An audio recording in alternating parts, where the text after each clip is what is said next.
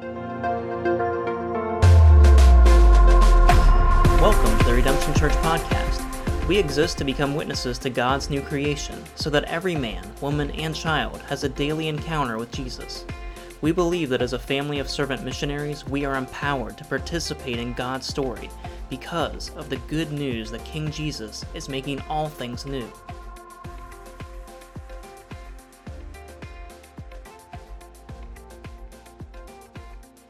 All right, take your Bibles, please, and turn to 1 Corinthians chapter 6. 1 Corinthians chapter 6. To be loved and known is humanity's deepest need and greatest desire. To be loved and to be known. To be loved but not known is comforting but superficial. You ever been loved by someone, but they don't really want to know who you are? Or to be known and not loved is our greatest fear. Is it scary for someone to really know who you are? Because if they reject you, and there's no true, genuine love, it's one of the scariest, most risky things you can do. But to be fully known and truly loved is, according to Tim Keller, well, a lot like being loved by God. To be fully loved and to be fully known is a hallmark of God's relationship to his people. And it should be the hallmark of God's people to God's people. And God's people should be the people who embody this reality of being loved and fully known and fully embraced. And because this is a hallmark of God himself, it is no coincidence that the enemy and the story of his world works directly against the integration of being fully known and fully loved. And one of the ways through which the evil one works to not make this happen, to work against being fully known and to be fully loved, is through what we're going to call this morning the hookup culture. The hookup culture glamorizes impersonal sex, but gives no real clues about a deep, meaningful relationship. And so in the hookup culture, there is this emotional detachment from the physical detachments. Even when young adults want to marry these days, they're having a harder time making a lasting commitment. And a government poll that just came out has found out that almost half of millennials have given up hope or even desire for a monogamous relationship. Let me repeat that. That is crazy. Half of millennials have given up the hope or even the desire for a monogamous relationship. We're in the middle of a series in which we're trying to split our church called Sexuality and the Mission of God. Dealing with some of the issues about sexuality and how our culture thinks about those realities and why the biblical worldview is not just the right worldview, but it is an enticing worldview. And the reason we're doing this is, number one, to provide a rationale for you, for us as Christians, why we should maintain a biblical ethic in these crazy times. It's not going to be enough just to be like, it's just the way it is. It's not enough just to be like, that's just how it is. Deal with it. I feel like that's like the old school mantra for Christianity and the biblical ethic. God said it, I believe it, that settles it. And in one sense, yes. But there needs to be a reawakening to why God actually made the world the way he did. But number two, we're also doing this series to provide a reason, a rationale for skeptics and non-followers of Jesus, for them to actually, if you're here with me this morning, I'm so glad you're here. And one of the reasons I'm so glad you're here is because if you're going to reject Christianity, I would love for you to reject the principles and the real reasons for why Christianity believes what it believes, not because some crazy Christians out there are being crazy. Don't reject Christianity just because there's crazy people.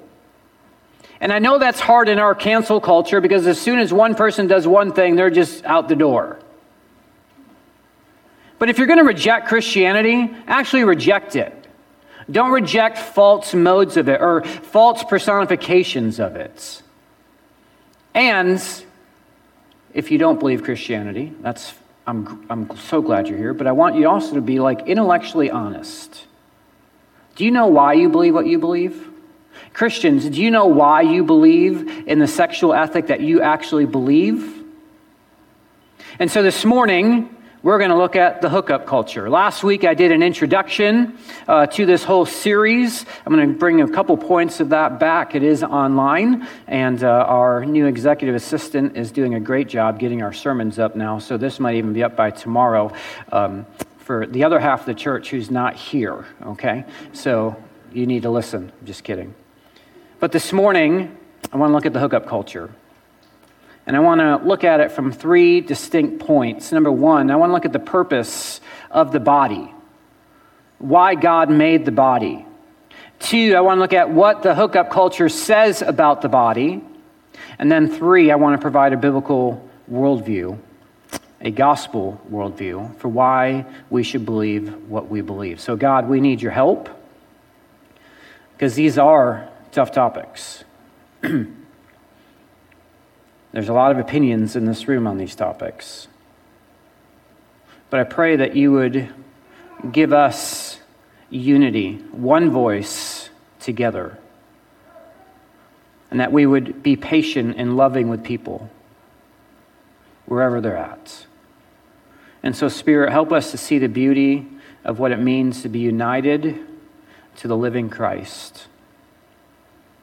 And we'll give you praise for what you'll do. In Jesus' name, amen. I'm going to use a word this morning, and it's called teleology. It's a big word, and it just means purpose or the end or why everything is pointing towards. And when I say the teleology of the human body, the body itself, your physical body, the skin, the bones, the molecules, everything inside of you, the cells, are designed with a purpose. And one of the things that Christianity holds out to be true is the unity of the whole person, the unity of your soul and your body, that they are integrated and unique and, in a sense, work together. They cannot be separated. Our body has meaning. It has significance. However, there's a worldview out there that we're just going to say is called materialism, and that covers a whole bunch of different aspects and incorporates different things. But for the sake of this morning, we're just going to say that materialism believes that the material of this world means nothing. There's no inherent value to anything in this world that is material. So whether that be a piece of metal, whether that be a Cheerio, whether that be a computer, or whether that be your actual body. And so materialism makes this distinction between what the person is, who we are as a person in our mind, what we think, and our actual body. They separate this. And where did this divide come from? Well, it goes all the way back to the deepest roots of the Western philosophy, all the way back to Plato. I don't know if you ever studied philosophy. If you like philosophy, the next 5 minutes are for you. If not, go get coffee and come back, okay? But about, a couple of thousand years ago, a philosopher named Plato believed in what he calls a Platonic philosophy. Platonic philosophy is just two different realms. Your body and your soul is acting two different things. They're not integrated. He would actually say the body is like the driver of a chariot, trying to steer an unruly horse. So your body is not who you really are. Who you really are is in your minds. And your body is like the driver of the chariot trying to control your thoughts, your minds. And so this was a thought way back in the Western world with a man named Plato. It kind of took a back seat when Roman Catholicism and Constantine took over the Western world, and the Roman Catholic Church from the year 313 for almost 2 millennia now, has in a sense infiltrated and influenced up until these last days the Western worlds. But on the next slide, I have a time period for us where we came into an issue during the modern. We looked at this slide last week, and you'll keep seeing it throughout the week. But in that modern period, between the 1700 and 2000 BC, we come into another philosopher whose name is René Descartes. Anyone know why René Descartes is famous? Therefore he is. Okay, he made the statement, I think, therefore I am. You've heard that phrase before, right? Okay, it seems like a simple sentence, and it is. But the implications of that statement are profound. In that phrase, Descartes himself locates authentic human identity in the mind, not your whole person. The implication is that the body is not an aspect of who you really are. Instead, your body, your flesh, acts as a mechanism that serves the needs and desires of who you really are, your authentic identity. So your body means nothing other than to fulfill the authenticness of your mind and what you want to do up there. And so a Harvard philosopher, a modern Harvard philosopher, writes this, since Descartes in the 17th century, we have a vision of the self as an immaterial ghost that owns and controls a body the way you would own and control a car. Descartes, as we saw on the next slide, we saw last week that this split has happened where now there is this fact-value split or this body-person split. So that Descartes placed the body in the lower story. What is the lower story? The body is just a machine. It's a robot. It's just a bunch of biological cells all coming together. And in the upper story is the person. The upper person is where you think, where you have perception. It's your consciousness. That's where your emotions and your mind and your will come from. In his words, the mind is a rational soul united to this machine. You know what he called it? A ghost machine. And you remember the movie I, Robot with Will Smith? That robot right there, the crazy one, he said, be careful because there's a ghost in it. And you just think, oh, that's kind of weird. There's a ghost in that machine. No, you know where they got that from? Say again?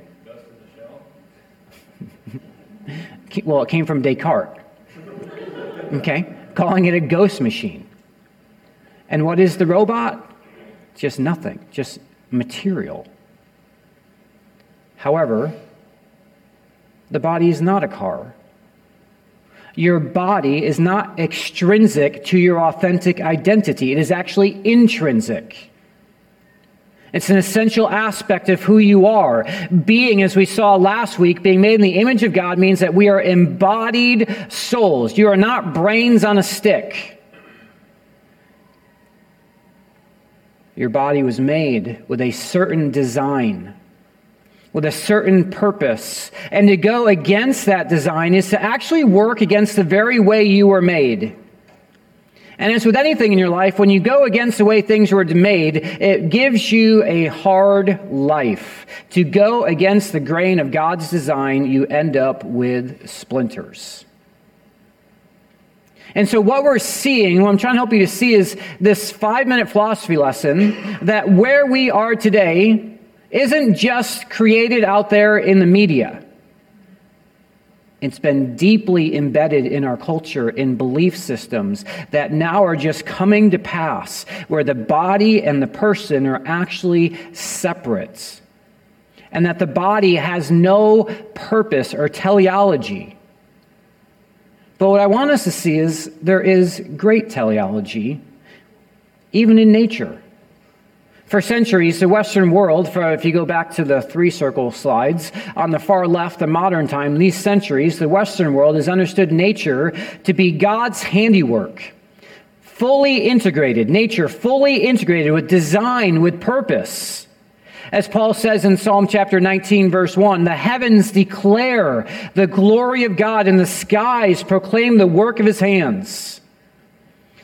In Romans chapter 1, Paul says that creation, if we're to be honest with ourselves, gives evidence and a design for a creator God. He says, since the creation of the world, God's invisible qualities, God's eternal power, God's divine nature, when you look at the world, are clearly seen, being understood from what he has made. Despite the curse upon the earth still speaks to an intelligent creator and design. But it's not just that nature has purpose, but our body has purpose.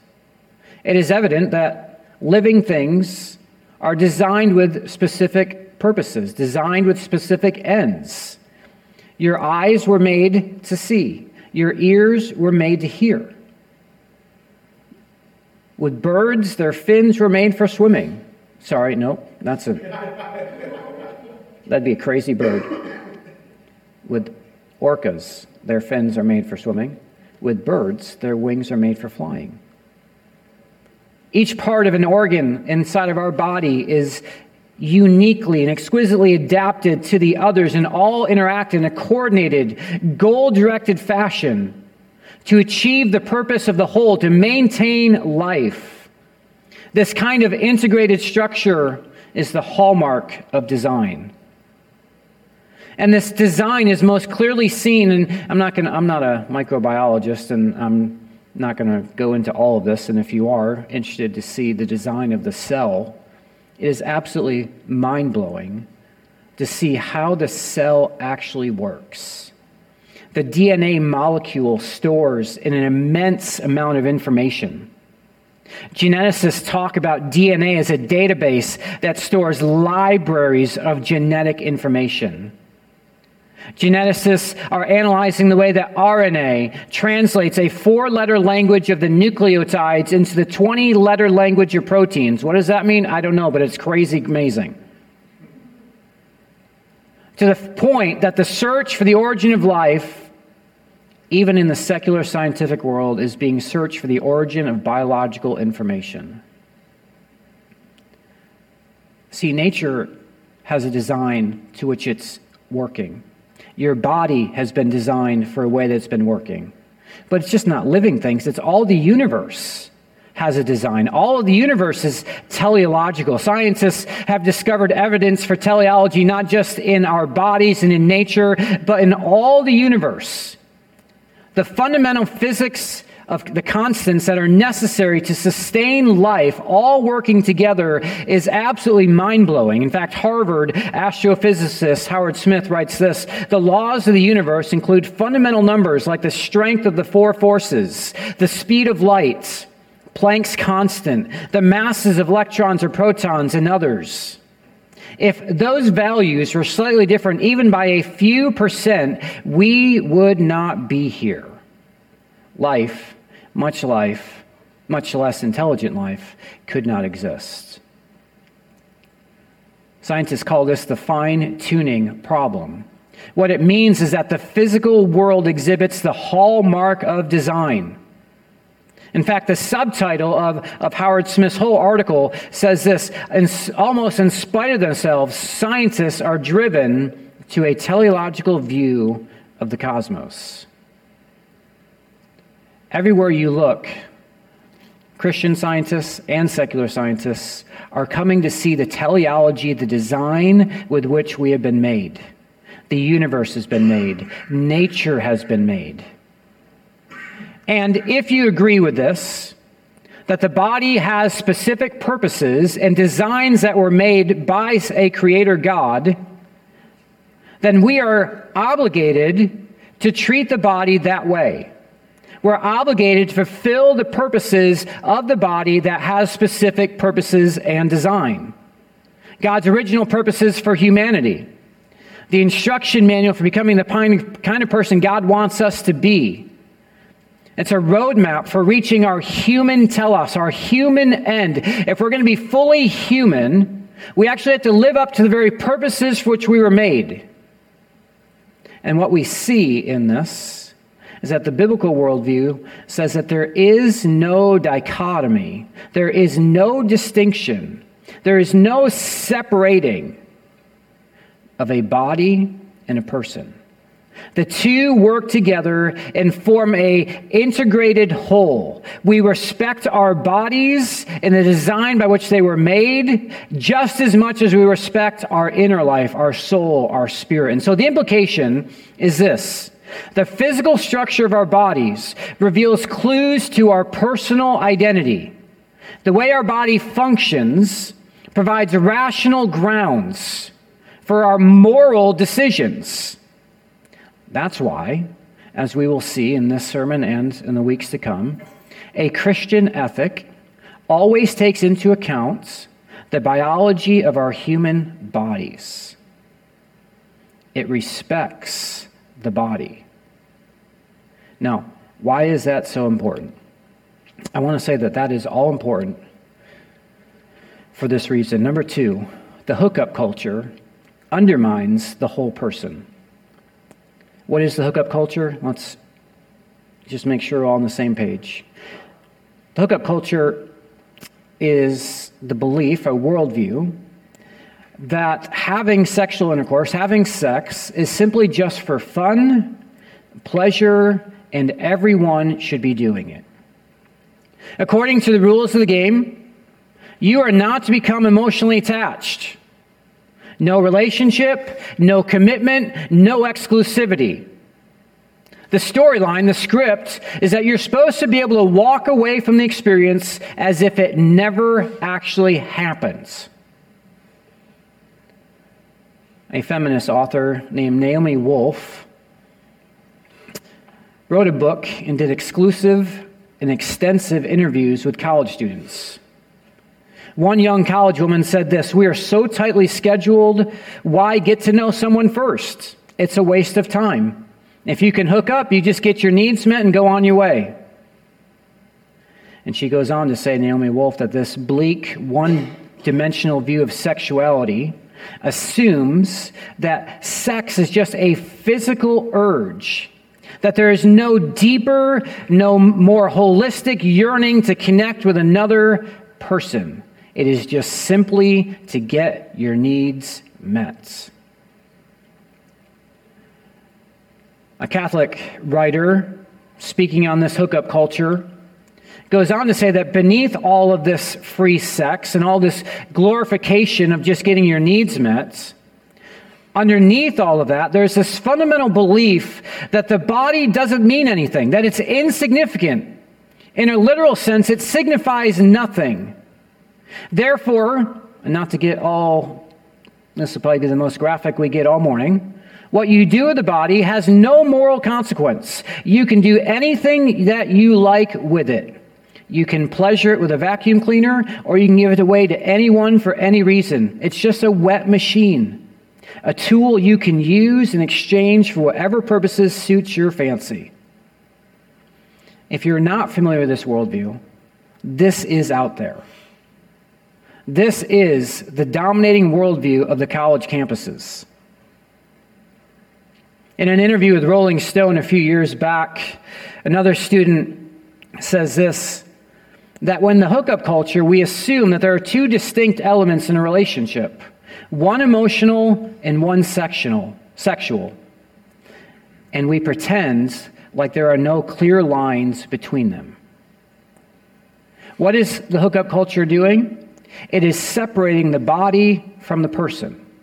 That you can do whatever you want with your body and make it fulfill any urge that it needs, but it has nothing to do with who you are in that upper story as a person.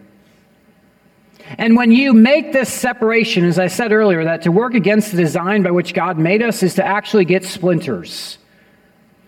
And what we are finding is that this hookup culture, in all of its glamour, is leaving people more empty than ever before. Miley Cyrus, you've heard of her? She said finding someone to have sex with is easy.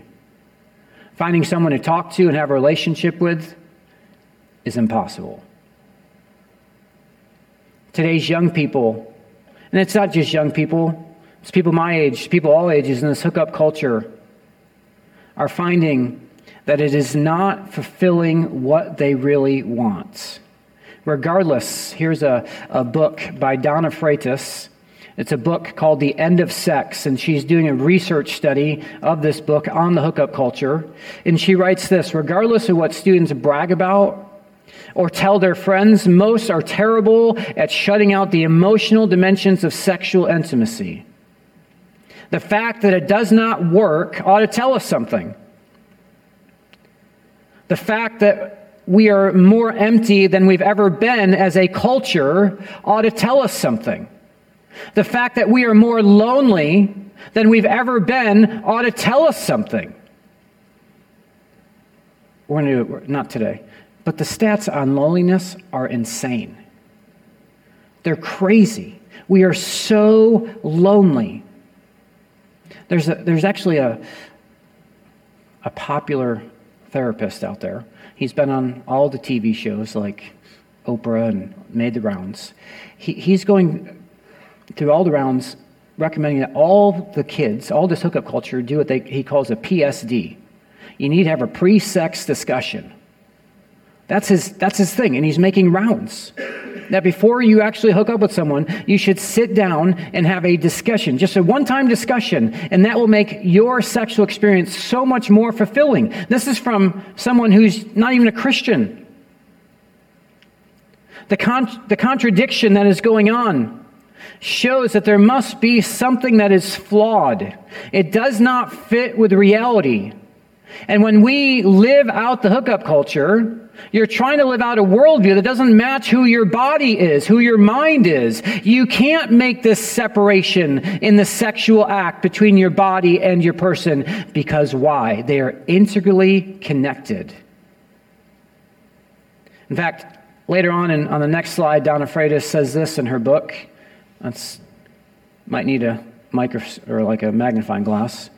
But she says this: men and women both spoke of how they wanted to be made to feel special, to experience what it was like when someone else wanted to know everything about them. They yearned for someone to make an effort to create a beautiful setting in which such knowing and being known could occur, for someone who would set aside lavish amounts of time for this to take place. That women and men harbor secret wishes for what appear to be the old-fashioned trappings of romance seems symptomatic of hookup culture's failings. What they want is everything that hookup culture leaves out. Again, this is not coming from an evangelical Christian. This is coming from someone who's just done some research on the hookup culture, and she is saying that you can't separate the body from the person. You can't separate the emotional attachment from the physical attachments. And it's not just a book that tells us this. It's actually science. Why is there this yearning for more than just the hookup culture? Because our bodies were designed this way. Science is telling us. The irony is that science is constantly uncovering new evidence of the profound interconnection between the body and the soul, the body and the person. And if you pick up any new book in the last decade on the topic of sexuality and the study of sexuality, you're going to read about two very important hormones. One hormone is called oxytocin. Scientists first learned about this because of its role in childbirth and in when a mother nurses and breastfeeds her child. When this actually happens, oxytocin is released, and it stimulates an instinct for caring and nurturing. So that scientists actually called this hormone, the oxytocin hormone, the attachment hormone. That the body actually releases this in the women when they're nursing their children. So, imagine the surprise when scientists discover that oxytocin is also released during sexual intercourse. What is that showing us? The desire to attach to the other person when we have sex is not only an emotion, but part of your physical chemistry, part of your body design. Oxytocin creates a sense of trust, As one sex therapist puts it, when we have intercourse, we're creating an involuntary chemical commitment to the other person. There's another hormone that's more dominant in men, and this hormone is called the vasopressin. And the main neurochemical responsible for this male response in the act of sexual intercourse when men have it is this releasing of this chemical. And I don't understand all of this, but they say it's structurally similar to the oxytocin in its chemical makeup. And it has a similar emotional effects. And scientists believe it stimulates its bonding when a man and a woman are coming together in the sexual acts.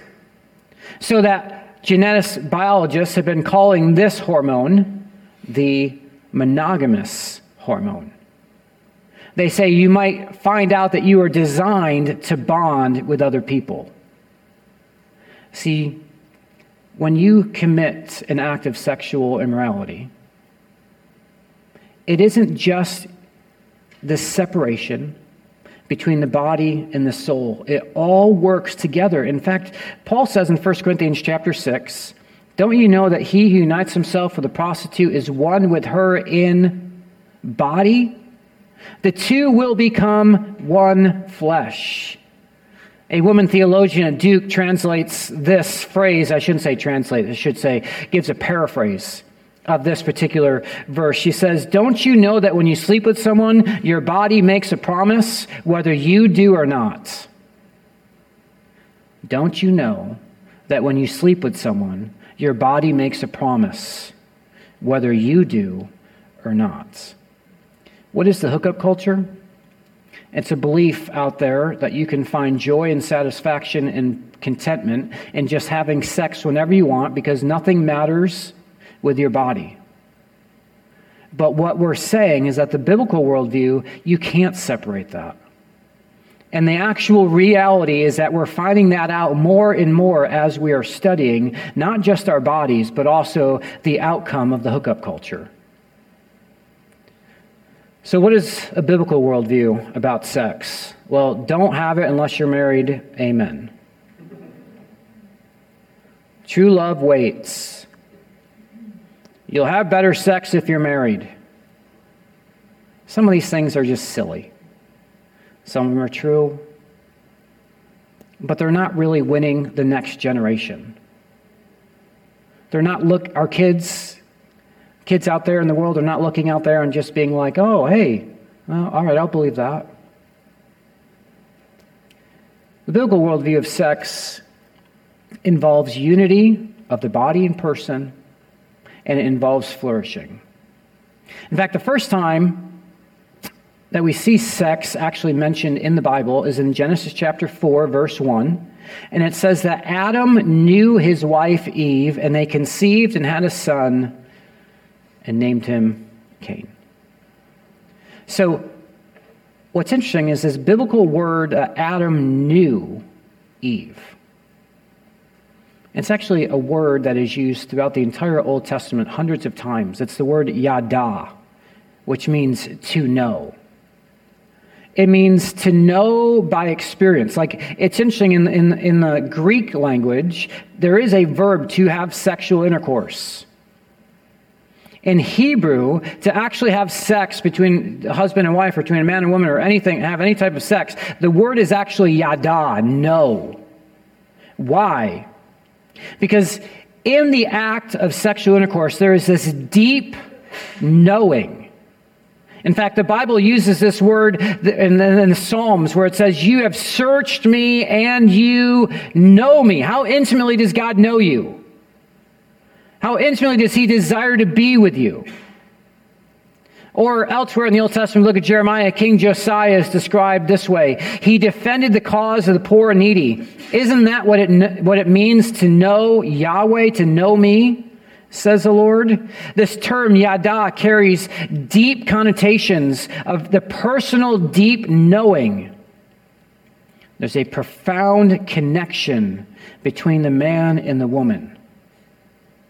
Maybe this is why the 2 chapters before in Genesis chapter 2, it says, and they came together and the two became what?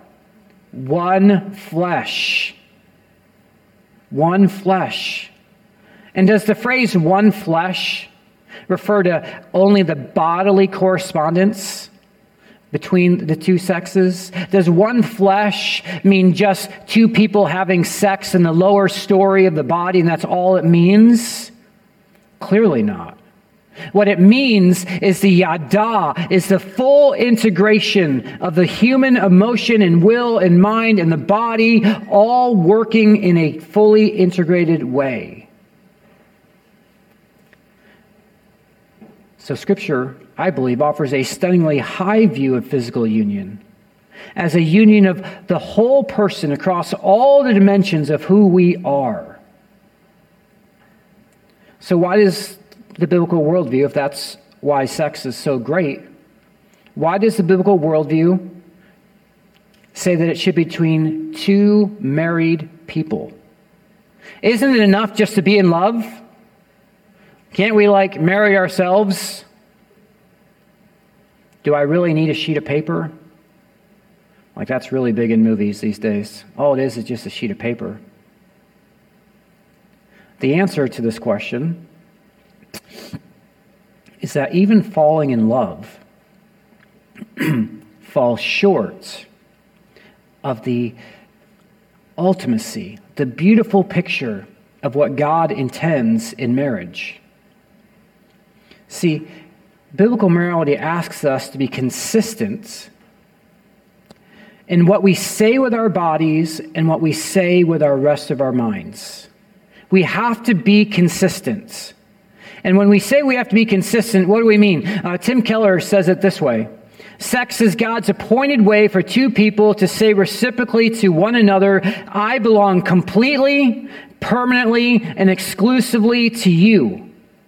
So that when we actually have sex outside of the marriage boundaries, we're essentially lying with our bodies. Our actions are saying we're united on all levels, but in reality, you're not. You're contradicting yourself. You're working against your own body. You're putting on an act that is working against God's design. 1 Corinthians chapter 6. I think I had you turn there at the beginning, right? 2 hours ago. I want to make just a couple points on 1 Corinthians chapter 6. We're going to start in verse 13. I'm going to read down through verse 20. And this will be our final landing place this morning. And what I want you to notice in all this is the worldview I'm combating right now, Paul combated in the city of Corinth. Food is meant for the stomach, and the stomach for food. And God will destroy both one and the other. The body is not meant for sexual morality, but for the Lord, and the Lord for the body. And God raised the Lord and will also raise us up by his power. Don't you know that your bodies are members of Christ? Okay, and there's so much here, but I'm going to just stop there. What are members of Christ? Your soul, your spirit, or your physical body. Okay? Oftentimes think about our union being united to Christ as just spiritually I'm united to him. But Paul says, no. Your bodies are also united to him. So he says, shall I take the members of Christ and make them members of a prostitute?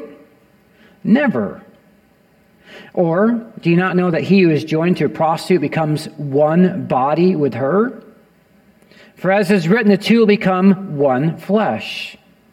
But he who is joined to the Lord becomes one spirit with him. Flee from sexual morality. Every other sin a person commits is outside the body. What that means is for another sermon. But catch this. The sexually immoral person sins against his own body.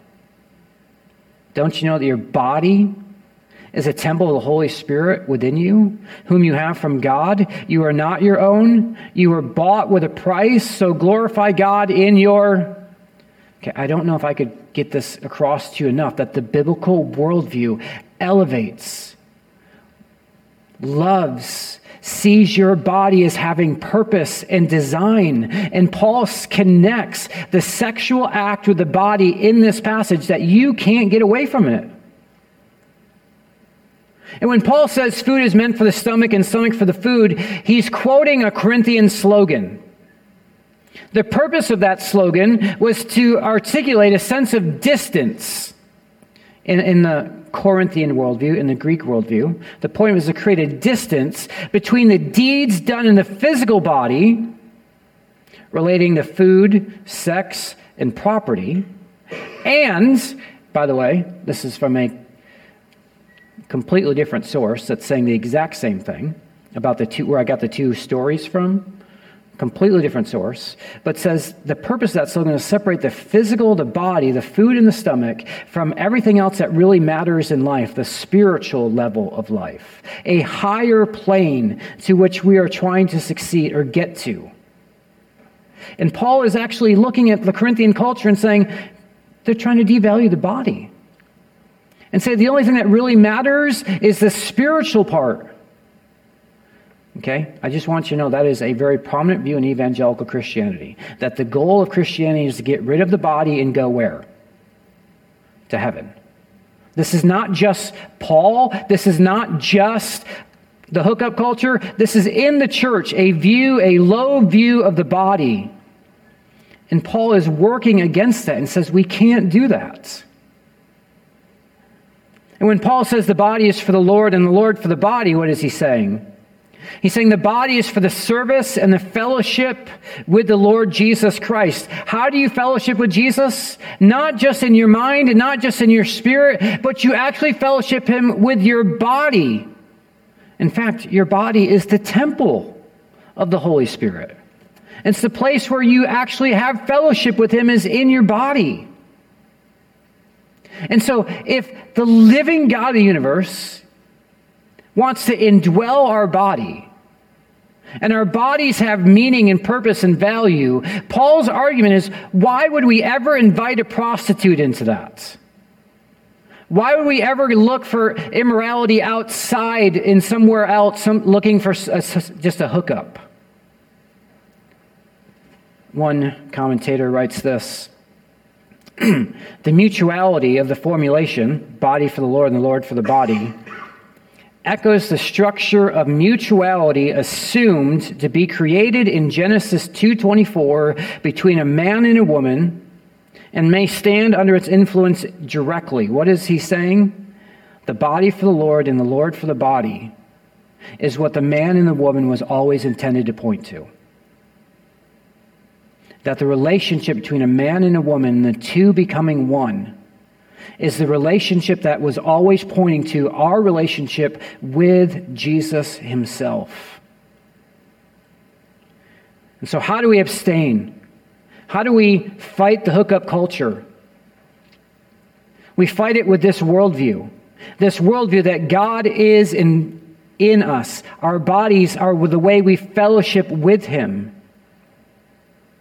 And Paul says in verse 19, don't you know that your body is a temple of the Holy Ghost, the Holy Spirit? You're not your own. You've been united to the living Christ in your body, in your spirit. And when that relationship so fills you, you will not let any immorality come into that temple. You will find the deepest, most satisfying part of your life in having the Spirit of the living God indwell your body. So Jesus, we pray that you'll help us to see that we are temples. Help us to see that our bodies do matter. They were made with design. And that design was actually to be inhabited and be indwelt by you. So we would fellowship with you in our bodies. And so even as we're singing right now, we're fellowshipping with our bodies, with our mouths. And God, I pray that you will help us to fight all the immorality, not just the hookup culture, but pornography and adultery, with the belief that we've been united to the living Christ. He fills us. He gives us meaning. He gives us joy. So, Father, we ask that you will do a work in us that will make us a people, as we learned in the Kids' Catechism, full of good works, so that other people might come to know you and experience life that's truly life. In Jesus' name we pray. Amen.